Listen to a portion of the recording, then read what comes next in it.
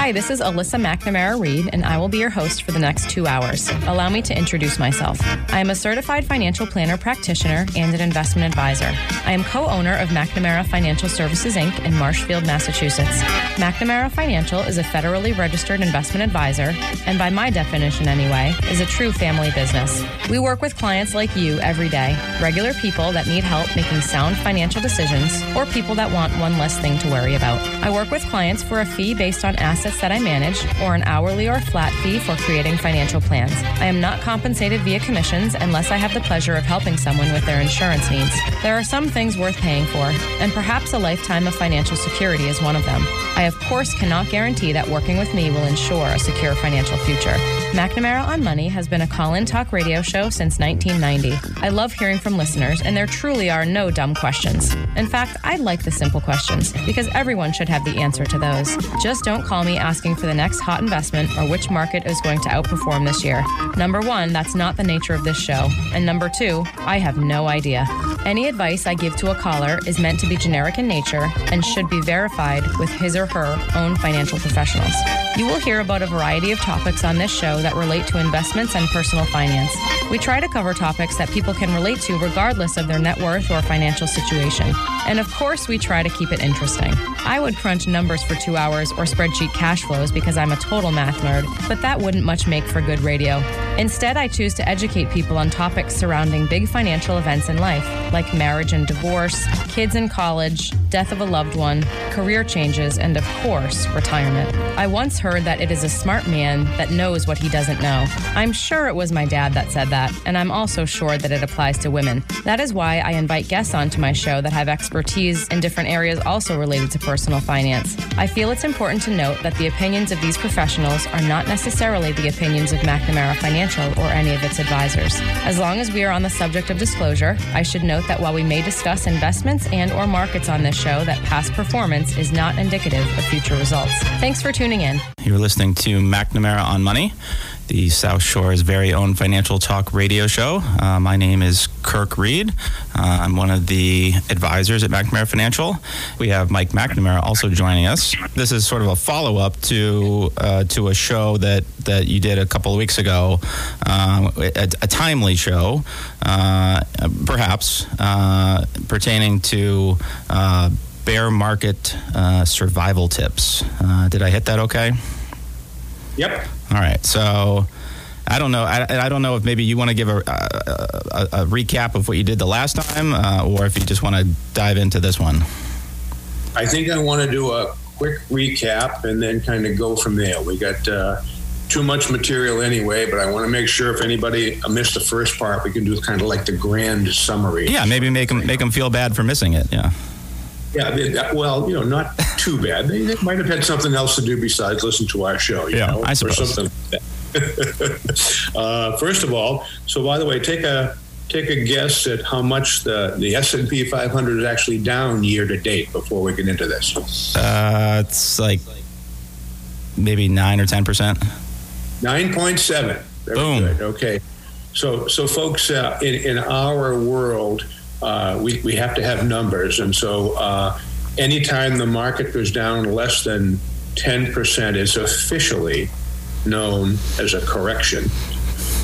Anytime it goes down more than 20%, it's officially known as a bear market.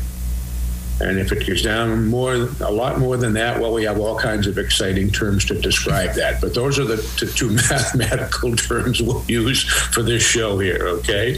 Okay. And then a little bit more background about bear markets. Again, down more than 20%. There have been 15 bear markets since World War II. They averaged a 30% temporary decline. I'm saying the word temporary because they came back up again. And they lasted for an average of 13 months. Okay? So I think World War II got over in like 1948, so 72 years, okay, divided by 15 bear markets. We're talking about one every 5 years on average over the long run. So I just wanted to kind of put that all in perspective for folks. We have a scary situation going on over in Europe with Ukraine and Russia, as everybody knows. And the markets have been up and down and crazy. And, if you read headlines, and you shouldn't read too many, by the way, when it comes to managing your money. But if you are reading the headlines, there's some pretty scary stuff going on out there in the world right now. And I'm not diminishing any of that. I'm just saying that thus far, our stock market, as a reaction to this, is down 9.7% year to date. And that's just a fact in terms of where I'm coming from. I want to spend the bulk of this show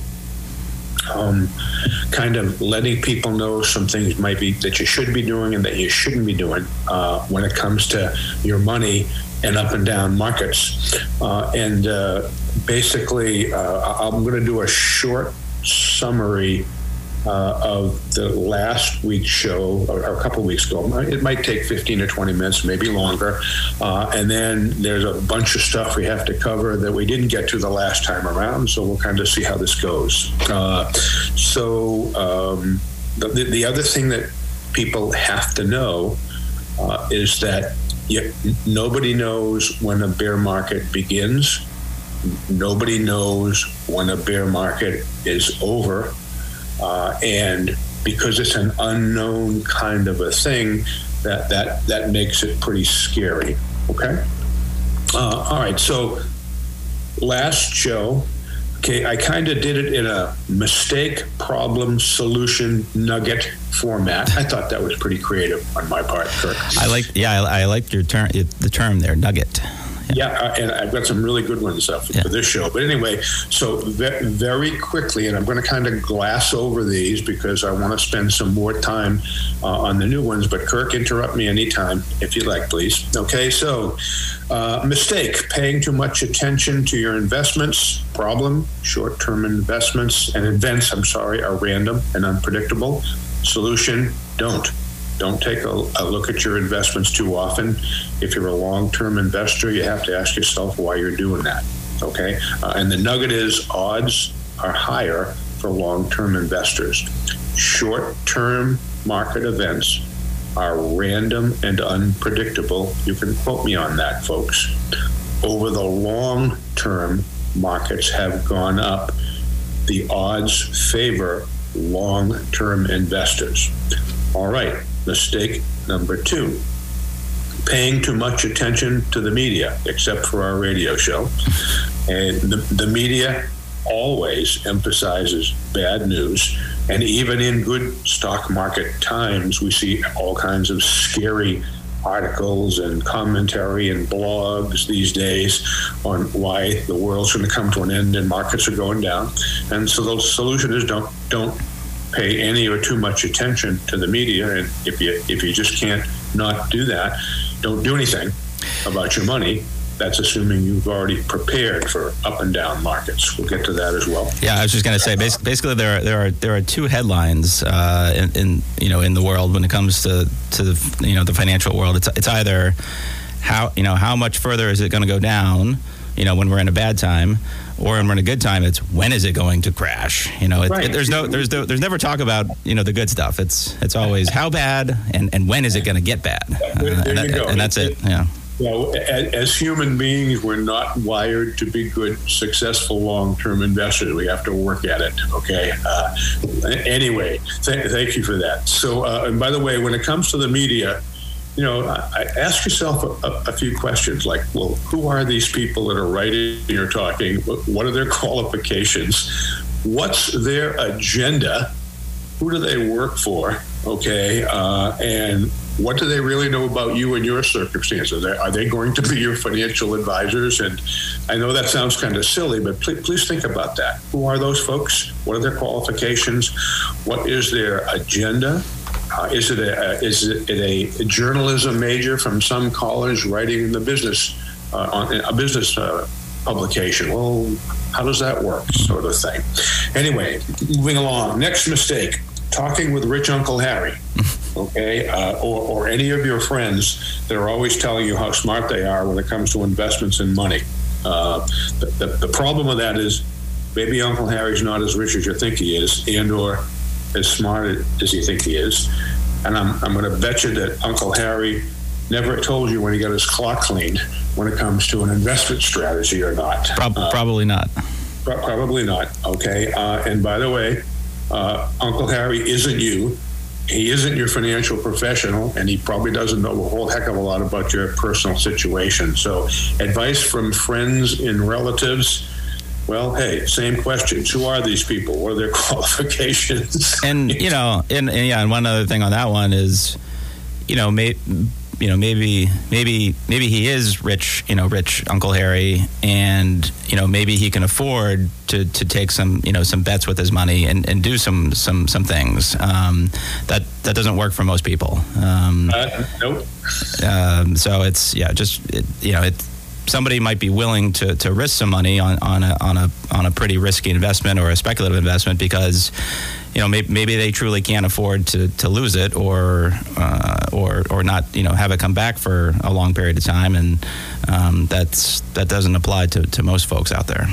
Yep. So by the way, so the solution to that is don't listen to him, or be nice, listen to him, then please ignore his advice. Okay. And the nugget, okay, is either you have the time, the energy, expertise, and inclination to be your own financial advisor, or hire a good one, not Uncle Harry. Okay? All right. 1, 2, 3. Number 4. Mistake number 4. Not knowing the difference between trading stocks equals gambling and betting, and investing in companies for the long term equals investing. The problem is the stock market's just a store day to day where greedy or fearful people make short-term bets about the future. These days, we're betting the world's coming to an end and markets are going down. At least most people are. So what goes on in the stock market is part of that short-term random event game. And we said a bit earlier here that short-term random events, when they start and when they end, are unpredictable. And good luck with making that work over the rest of your life. So anyway, the solution is to invest in a bunch of good companies and businesses that will grow over the long term. How long does it take to grow a company? A couple weeks, couple months? No, years. If you're going to own companies, folks, think about how long you need to own them to make that all work out. I think, yes, I think the one thing I would say is just as an explanation, and this is something that I remember you've said many times before, and but did you believe me? I did. I did. Okay. Yeah. I did, and I do. And that the reason so the reason that this we talked about this on the show many times. The reason that the stock market goes up over long periods of time in general is that the companies that make up the stock market, they become more profitable over time and therefore more valuable. And that's why, people buy them. But in the short term, the market can go up or down depending on, basically the volume of trading, right? If more people are buying than selling, then the market will go up. So short term, it's essentially sort of a supply and demand factor. And so if more people are selling, which seems like they're doing now, then the market will come down because there are less people buying, and so the share prices are going to come down temporarily. And I think if you think about that, to me that certainly has a calming effect as far as why it's happening the way it's happening, and that if you believe that this is just a short-term thing, and that these companies, the companies that make up the S&P 500 or whatever index you're looking at, will find a way. They're still doing business, right? They're still out there, making their widgets or whatever, and they're finding a way to do that, and finding a way to sell them, hopefully, and or finding a way to trim costs if they have to be profitable. And they've pretty much always found a way to do that. And if you have faith that they'll continue to do that, hopefully you can kind of forget about some of these, extracurricular activities that are going on in the world. There you go. By the way, a good analogy, I think, is just imagine a machine that prints money. Okay, if you owned a machine that prints money and it printed $100 a year, it's worth something. But if you own that machine and now it prints $200 a year, it's worth more. Okay, and folks, you just kind of have to think of a company, a good company, as a machine that prints money over the long run. And as if you can own that one good company, okay, over the long run, you'll make more money. Well, yeah, the risk is it might go out of business. All right, so own 500 or 1,000 companies and cut those odds down and give them a long enough time to make their money. It's as simple as that. So you want to buy a money printing machine or a bunch of them, and you want to give them time to work. And that's about as simple as I can make it given the circumstances. Okay, all right, thank you, Kurt. Okay, so let's see, mistake. The rest of the mistakes that I'm going to highlight, let's see, mistake, reducing or eliminating your stock percentages and doing bonds or cash. Mistake, you buy more bonds. Mistake, you go to cash. Mistake, you go to the bank because it's guaranteed. Okay, so I guess I'm going to kind of smush those together here.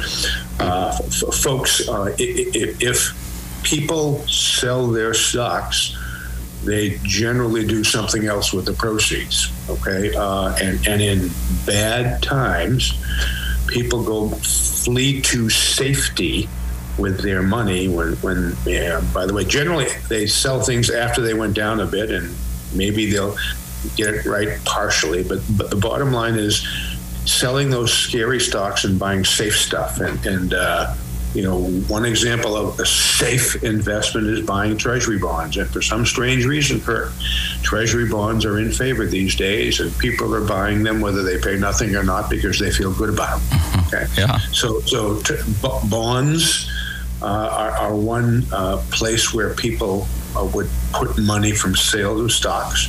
A second place is cash. Okay, money market, I'm going to sit in the bank and kind of wait. Well, okay, folks, the very short story is that bond prices are all-time highs, and oh, by the way, they don't pay anything. And if you buy some bonds paying 1 or 2%, and actually interest rates go higher, your bonds are going to be worth less in the future. So the bond market is at an all-time high as well, and it ain't a good time to think about loading up in bonds with all your money for long term, folks. Please believe that. Yeah. So I mean, there's a risk there, right? Right. You just, there's a risk around every corner. It's just a matter of which one you're more comfortable with.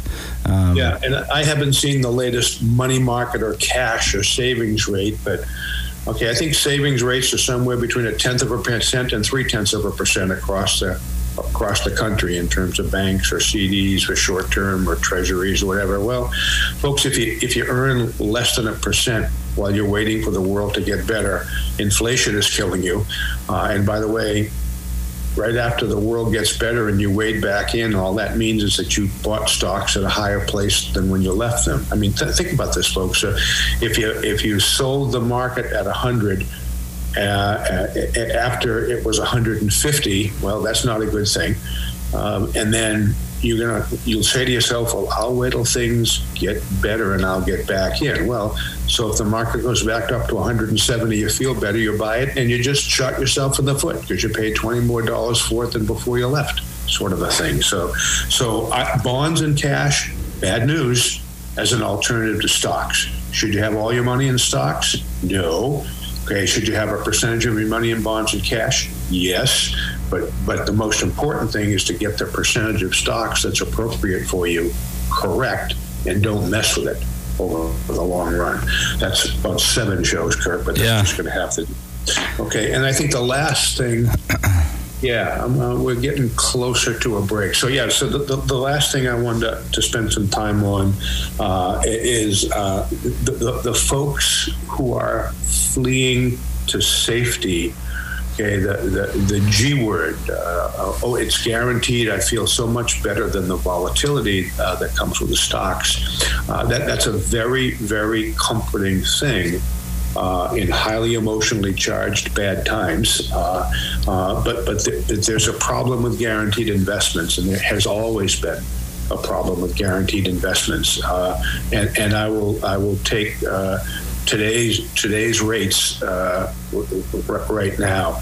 Okay, the 10-year Treasury is about close, Kirk, to 2%. I think it's 1.8 or 1.9 or something like that. So for purposes of the radio, I'm just going to round it off, folks. Don't quote me exactly, but I'm trying to make a point here.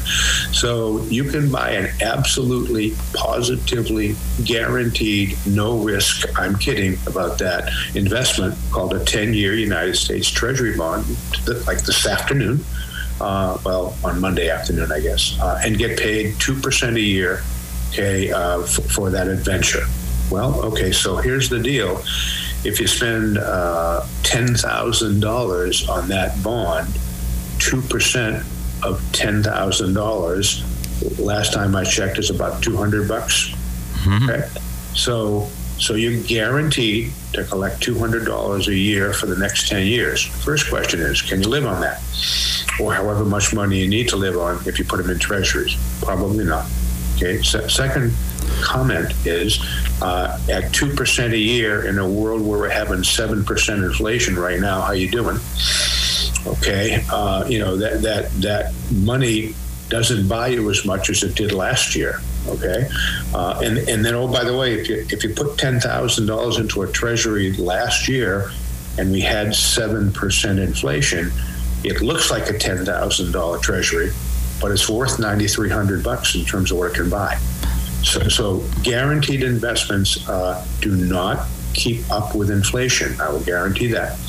Okay, pretty much most of them, most of the time, not all the time, folks, but most of them, most of the time, when you hear the word guarantee, it doesn't keep up with inflation. Okay, and if your money doesn't keep up with inflation, you're going backwards in the wealth accumulation or wealth preservation game. Okay, if you already have all the money that you need to live, okay, inflation will shrink it every year. If you don't already have all the money that you need to live, you need to have your investments make more than inflation so that you can be okay. So I'll leave this. This is almost pretty good timing here, Kirk. We got 3 or 4 minutes. We do. Okay. So, yeah, I tried to quickly look up the number, and I don't have a citation or anything here, but I saw something that said like 1.7 was like the current yield on a 10-year Treasury. And I'm looking at Yahoo News, right? Yahoo, and it's 1.72 on the money. All right. So, I think what I always think is an interesting, perspective is that, well, okay, so rates are low as far as, guaranteed investments like treasuries and CDs and money markets and things like that. Other, some things in the world are also low, like interest rates currently, right? So there's usually a correlation there. So it's, you're not going to get much on your guaranteed investments, but you can also borrow money, fairly cheaply today. But inflation, that's kind of that's the tricky one. And I don't know if there's a correlation, Mike, between inflation and interest rates, exactly. I mean, because, interest rates were so low last year, but inflation was high. I mean, to me, I would think inflation would tend to be lower, when rates are lower. But I don't think there's no exact control on that. It can do anything as just like we saw last year. I think, inflation was like 7% last year. But on the other side, if rates are high, and you can get more on your money in the bank, well then, interest rates are higher and everything costs more. So it's, there's no way to beat that situation. Yeah, there is that relationship between interest rates and inflation. It's kind of fuzzy at times, but there is a definite relationship between inflation and you becoming poorer, unless your money beats it every year. That's maybe the best way to say that. So the short story, folks, is if you are already wealthy enough to be okay in your life, you need to have your money preserve your wealth, and the only way that you can do that is to have your money outpoint inflation, and oh, by the way, taxes. Your money has to make more than taxes and inflation take away from you for you to get wealthier, or preserve your wealth. Okay, bond investments and cash, okay, have historically not been able to do that. By the way, Kirk, when I broke into this business, money market funds were paying 14 to 15%. Inflation was 12 or 13, and taxes were 30 or 40. Do the math on how that works. It's all relative. Yeah, it's all relative. So okay, so that's all right. Really We need to take a break right now. All right, so we're going to take a break, and we'll be right back. Okay. This is Mike McNamara. If you're looking for a financial advisor, start by asking him or her 3 questions. Number 1, are you a certified financial planner practitioner? Number 2, are you legally held to a fiduciary standard of care for your clients? And number 3, do you only give financial advice and not sell investment products? These are all simple yes-no questions. If he or she doesn't answer yes quickly and starts talking, that's a no, and it's time to move on to another advisor. So we're tackling bear market survival tips. So all right. So we did one little segment there. All right. So segment 2, where are we going? All right. Well, we're going to one of my favorite people in the world, Mr. Warren Buffett. Oh, okay. He's one of my heroes, okay? He's an old, smart, rich guy is how I like to say that, okay? Well, he's been around. I had a thought about, actually that came up recently. Somebody, I forget the exact context, but it was something to the effect of, well, Warren Buffett did something, so maybe I should be doing that. Goes back to what we were talking about earlier about rich Uncle Harry, and I was like, well, yeah. Uncle Buffett can afford to miss every once in a while. He certainly can, but how he thinks and what he recommends for individual investors are perfectly good, common sense kind of things. Right. Absolutely, okay. Absolutely. So don't get nervous. I won't get nervous. Okay. Anyway, so here's the mistake. You feel like you should do something with your investments when the world is crumbling around you and you see your investments going down, down, down. How's that for like an exciting description? Yeah, the repetition really makes it makes me scared. Yeah, okay. Yeah, I don't often do that. But anyway, so first of all, if you do something, here's the problem. It's too late. It already went down. Oh, but it's going to go down as more. Yeah, well, maybe. And if you do something, okay, let's see. You got out, well, then you have to get back in at the right time to make up for it. And, in the short-term gambling investment world, you got to have to make 2 correct decisions: when to get out and when to get in. And by the way, you missed on the when to get out if you sold after it went down, folks. Just to point that out for you. But anyway, so it's probably too late to do anything. It's a short story. Okay, so the solution is either do nothing and do a lot of thinking before you do anything, okay, or take comfort that you already did what you needed to do to be prepared for what's happening. And that's a moral to the story we'll get here later on. Folks, you can't know the future with your investments, but you can certainly be prepared for a variety of investment scenarios and have the ability to wait them out and get better. That's like the grand summary here. It's about an hour and a half away, but that's the deal, folks, from our point of view. So the solution is either do nothing and a lot of thinking before you do anything, or take comfort in the fact that you already did what you needed to do and you're prepared to deal with this and you got enough liquidity to wait this out until the world gets better, sort of a thing, okay? So here's the nugget. This is, I think I'm going to put this on my wall in my office, Kirk, here, okay? So every year, by the way, Warren Buffett is the chairman of Berkshire Hathaway, which is a very large U.S. company that owns other companies. That's basically what they do. Okay, and every year he writes an investment letter to all the shareholders of Berkshire Hathaway. Okay, and it's like one of the things everybody in the investment world waits for every year because he's got a way of saying things. So anyway, this is a quote from his 2005 investment letter to the shareholders of Berkshire Hathaway. Are you ready for this? Mm-hmm. I love this. Okay, long ago, Sir Isaac Newton gave us 3 laws of motion, which were the work of genius. But Sir Isaac's talents didn't extend to investing.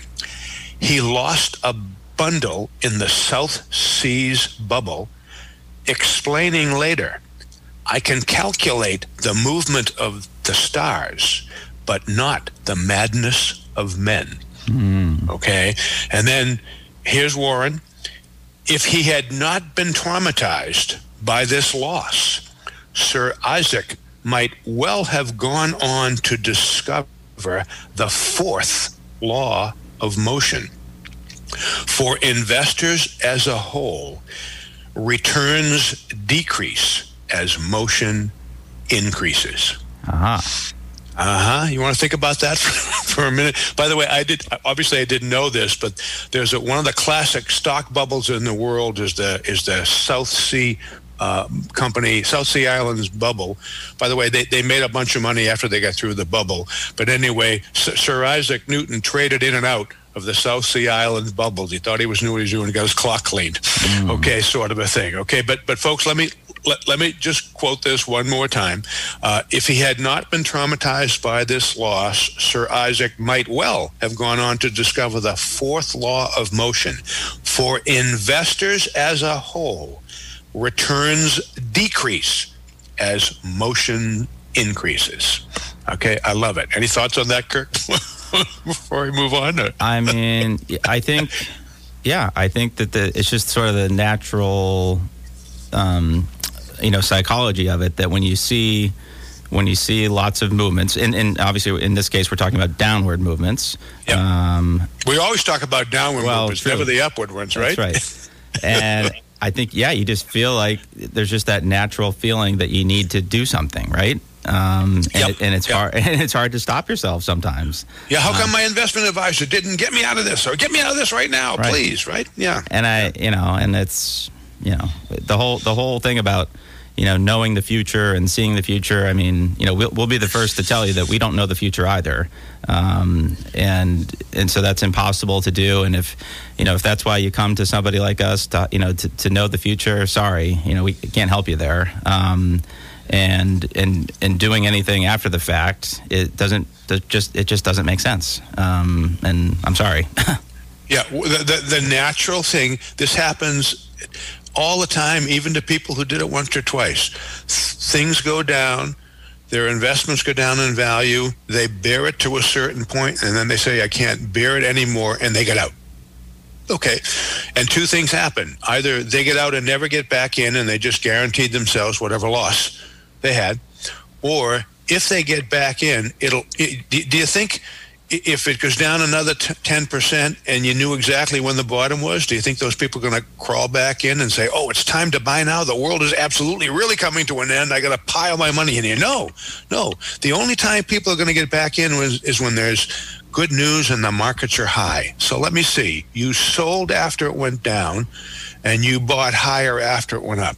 That is a way to destroy your investment returns, folks. Okay, absolutely, and that's it's scary.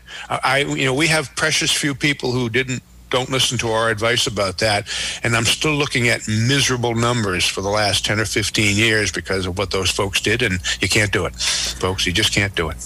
Okay? I was just going to say, if you don't know when the top is, you sure as heck don't know when the bottom is either, and it's just impossible. Yeah, and so another nugget is, please, we're going to drive this home, folks, because it's true. Short-term investment returns, are absolutely random and absolutely unpredictable, because all the events that happen around the world and within the markets and within the financial world, they're forever up, down, doing this, that. Okay, so you need to absolutely understand that short-term is like a really, really fuzzy bet.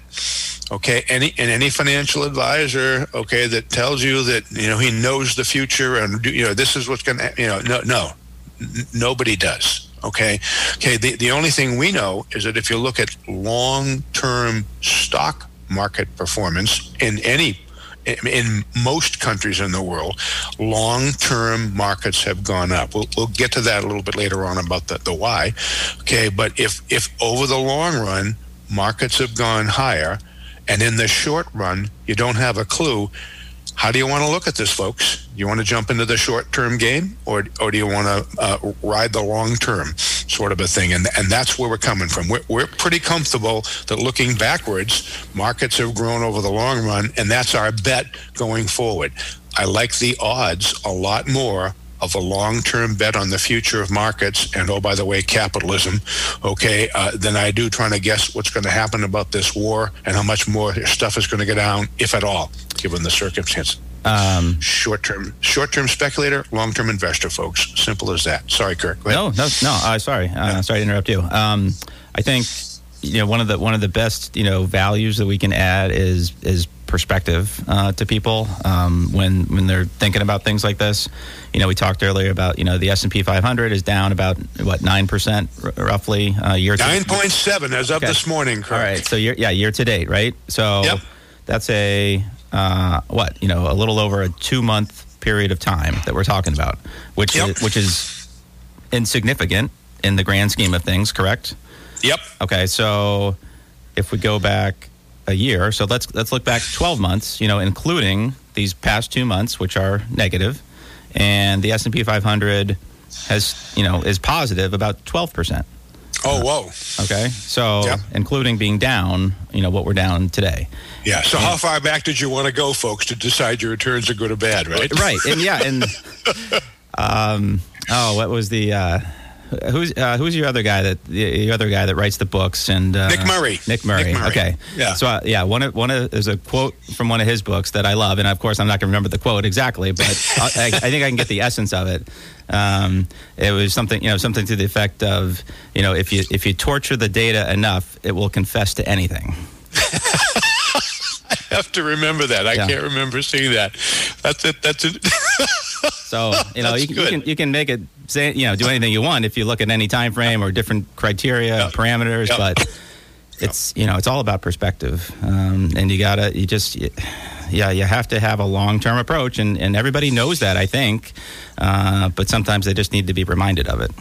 Yeah, and sometimes I think what it is the definition of long-term is kind of fuzzy. How long is it? And the answer is it's as long as you need. It's your lifetime. It's your lifetime, in a lot of cases. Exactly. If it's another example might be, well, you want to buy a house and you need a down payment. Okay, well that might be a shorter time frame, but for most, if we're talking about retirement, that's basically your lifetime, and it's not just. It's not just, what do you have when you retire? It's how do you keep that going, through retirement? And so it's something you're going to have to think about and hopefully not worry about for the most of your life. Yeah, and folks, by the way, the other thing you need to think about is that when you're reading about the market, you kind of have to ask yourself, well, what percentage of my money is in the market? How nervous should I be about this? Let's see, if you had a 50-50 United States stock market and treasury bond portfolio, okay, by the way, let's see, if the market goes down 10 and the treasuries did nothing, your account's down 5 unless I missed something, okay, for the year. Right. Okay, and by the way, I got a news flash for you. If that was the case, the treasuries would be up a little bit, and you might be down 4, or whatever the number is, sort of a thing. But, when you hear about the market, folks, you might also want to consider exactly how much of your money as a percentage is in there before you get nervous, given the circumstances. That'd be a good thing to check out, yeah. Yeah, you think? Yeah. Okay, moving along. Okay, next mistake. I think I forget what number this is, Kirk, but that's okay. You stop adding to your retirement plan until things get better. Either you stop adding money and cancel those contributions, or you put it in the nice safe bonds. Either one of the two. Okay, folks will do that. They'll look around and say the world's coming to an end. Same as before, folks. Okay, if you stop contributing to your retirement plan, a pox on you. Okay, if you just decide to put it in government bonds, that's just unwise, sort of a thing, given the circumstances. Okay, and again, it goes back to you don't know when. There's a phrase in our business called dollar cost averaging. When if you buy all the time, sooner or later it might work out. It's like the short story. Can't guarantee that, of course, but the nice part about systematically adding money to your investments is sometimes you buy things high, sometimes you buy things low, but over the long run, as long as markets go up, it'll come out in the wash. So, an example of that, and I love this discussion, Kirk. We have, during times like this, I had this discussion a couple of weeks ago, I think with you and one of our mutual clients. So let's see, this client of ours had $30,000 and she wanted to invest it. And basically, we said, well, here are your choices. And in down markets, we would give these people choices anytime, but especially in down markets. So we can either lump sum this $30,000 into your portfolio, which, by the way, is only 60% stocks, or we can divide it up into maybe 5 pieces or 4 pieces and invest it every quarter for the next year or a year and a half or whatever. So you can lump it in or scale it in. And the scaling in, think about it. If you scale it in and markets go up, well, you can kick yourself a little for missing it. If you scale it in and markets go down, you're going to get a little excited about buying some stuff cheaper over the long run as it goes back.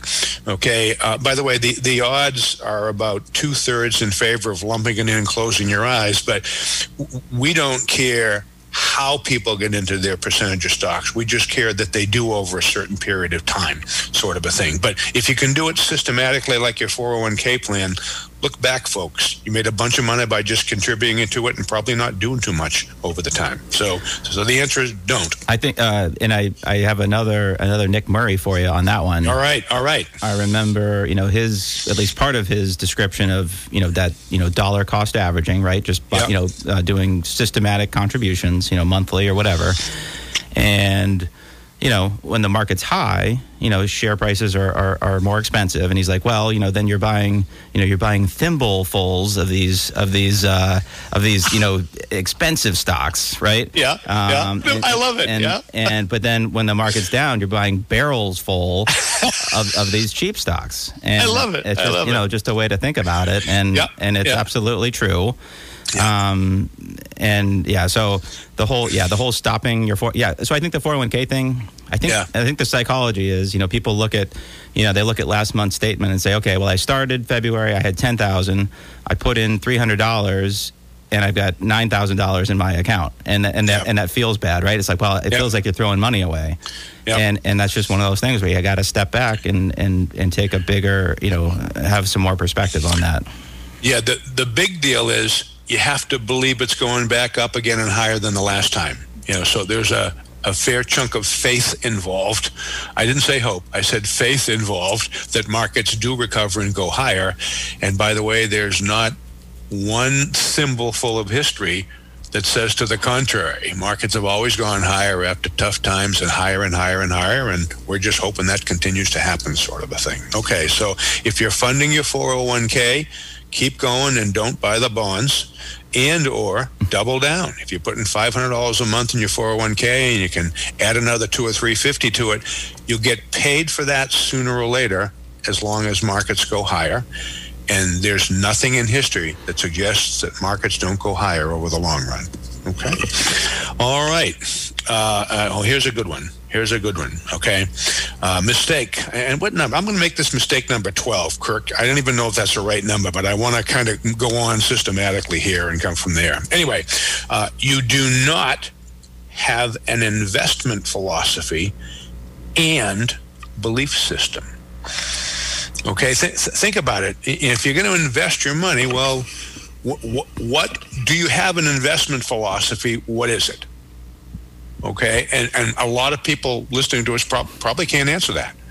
Okay, I think our investment philosophy at McNamara Financial is you want to own as a balanced portfolio of stocks and bonds, but the proportion of stocks needs to be as high as you can tolerate and your circumstances tolerate, because that's where you make your money over time. We believe that stocks and equities will go higher over the time, and that bonds and cash, you have to have them in your portfolio to protect you against big market swings, and you have to put money that you need in a year or 2 or 3 in bonds and cash. Those are absolutely perfect places to put money. But if you're a long-term investor, you got to own a bunch of stocks and go for the ride.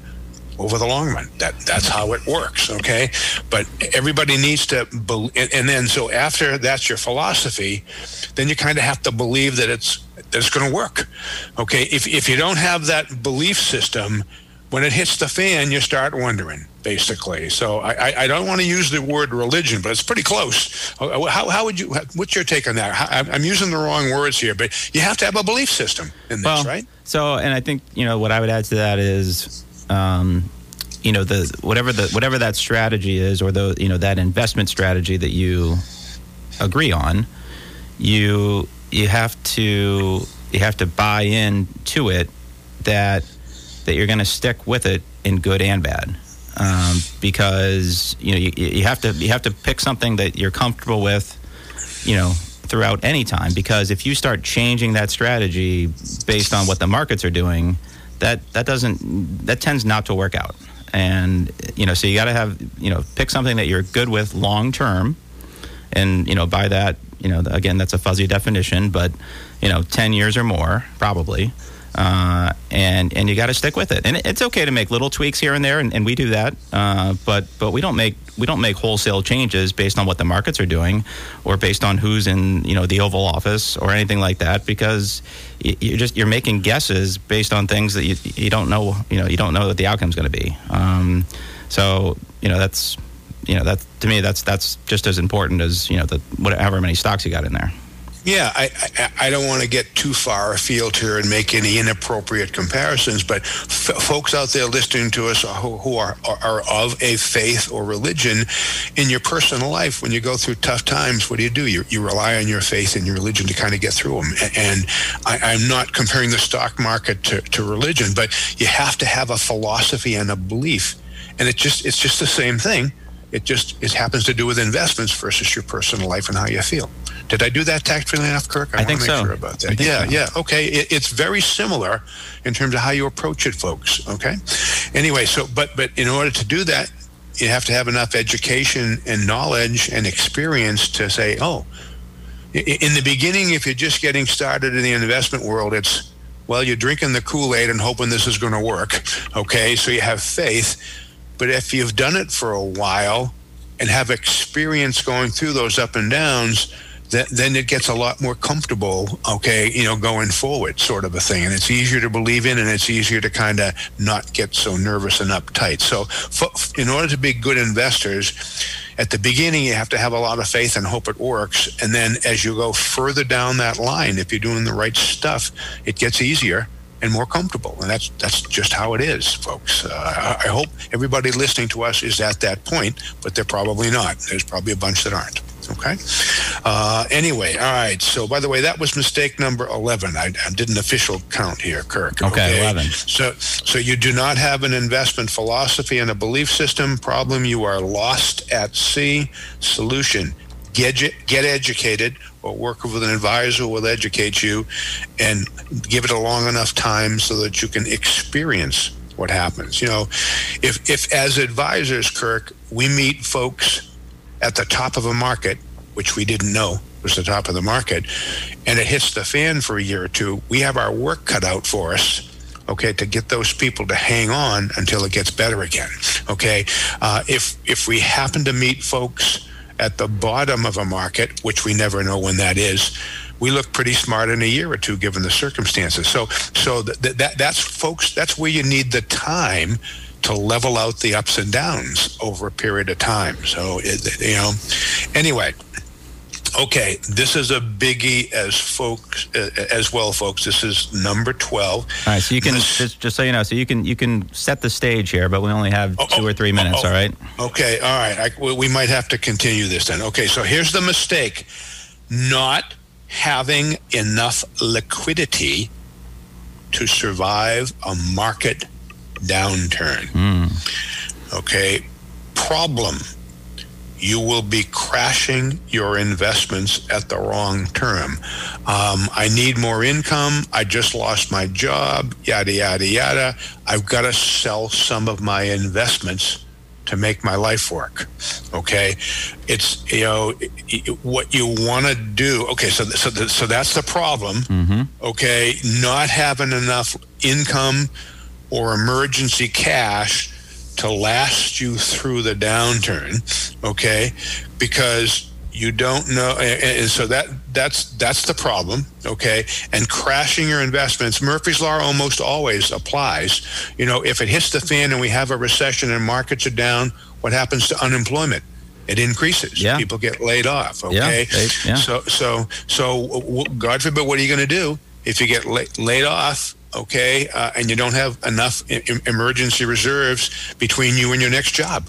Okay, you're going to have to go liquidate investments. Well, guess what? That's about the worst time that you have to do that. Okay, so the solution is to have adequate emergency reserves. If you're retired and taking income, I'd say you need 2 or 3 years worth of income in a safe place, so you can just kind of we taking off here, Kirk? Yep.